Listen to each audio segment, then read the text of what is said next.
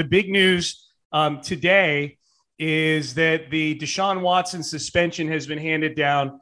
And just to lay out the particulars of this, the former judge Sue Robinson, handed down a 6-game suspension to Deshaun Watson. Some of the clauses in the suspension are kind of interesting. He has to arrange all his massages through the team, and I guess have them done at the team facility, which is probably a smart thing to do. Obviously, if he runs afoul of the law, that would reopen things.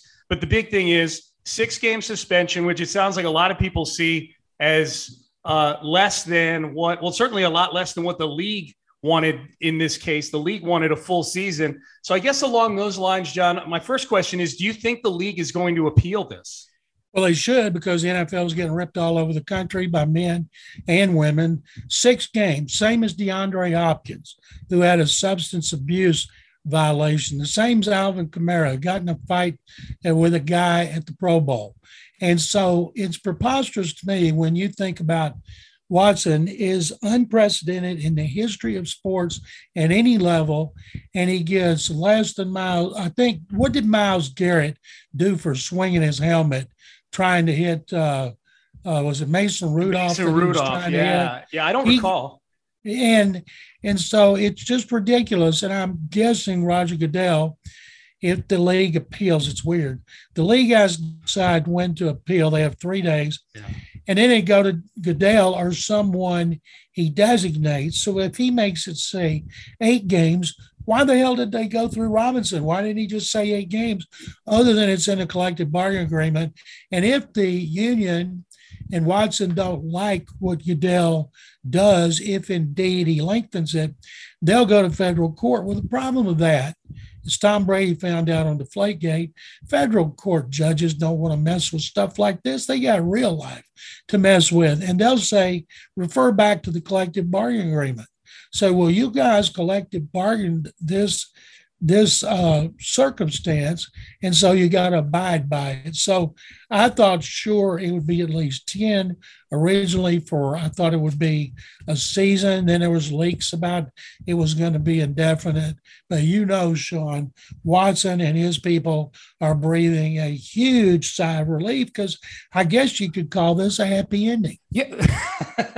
There you go.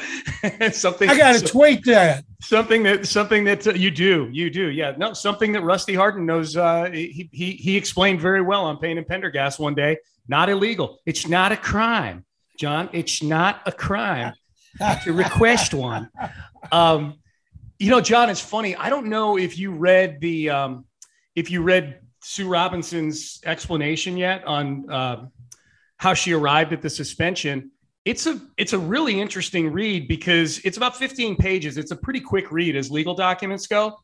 But she lays out, the NFL is basically saying there's 3 prongs of the personal conduct policy that Deshaun Watson violated: sexual assault, endangering somebody else, and basically sullying the integrity of the league.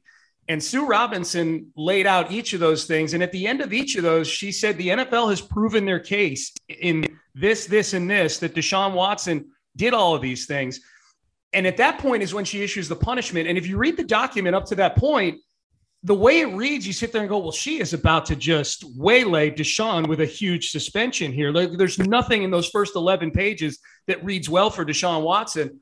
But her rationale basically was that the NFL's precedent for punishment for this sort of thing, she calls it nonviolent as opposed to violent sexual assault, that she basically accuses the NFL of kind of making up the rules as they go and wanting to issue a full season suspension. So I do wonder if they're going to appeal, and if they do appeal the NFL to Goodell, what's going to happen here? Because it's almost like Sue Robinson in this document, it almost reads like she's begging the NFL to appeal, but she has to look at it through a legal lens, and her legal lens has to bring into account precedent and, consequence.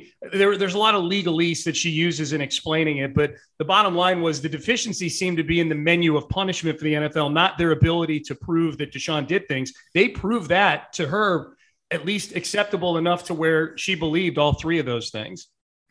I think that he got off lightly. Mm-hmm. And I think she did a lot of women a disservice with her decision of 6 games, because sexual violence, it almost seems like she's underplaying what the women accused him of doing.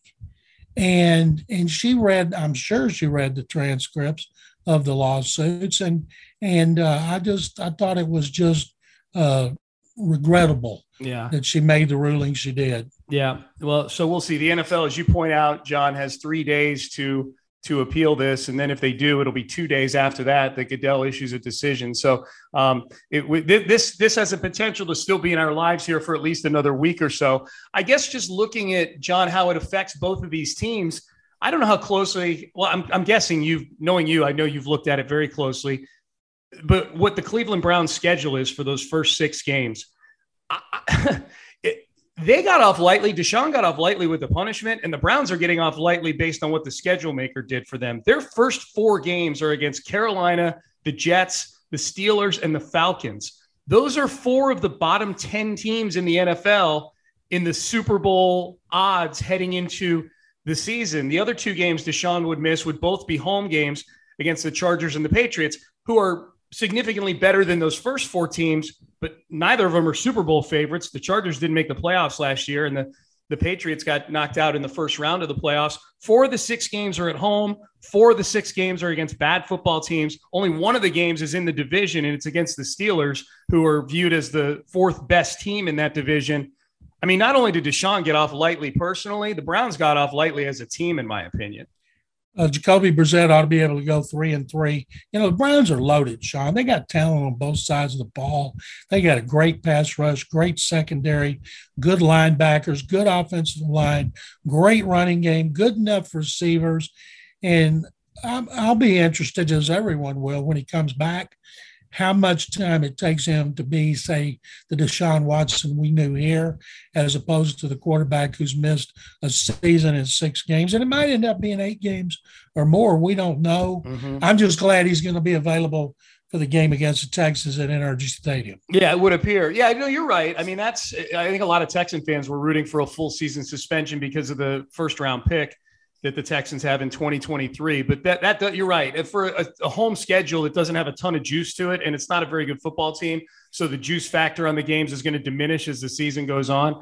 To have that game in early December with Deshaun coming back to NRG, certainly good for season ticket holders that, are looking to actually recoup some of their costs. At least there's one ticket in December there that might end up being a hot ticket here. So there is that. We had Nick Caserio on this morning, John, on Monday morning on Payne and Pendergast, and he sat down in that chair with us just as this news got announced, this 6-game suspension to Deshaun.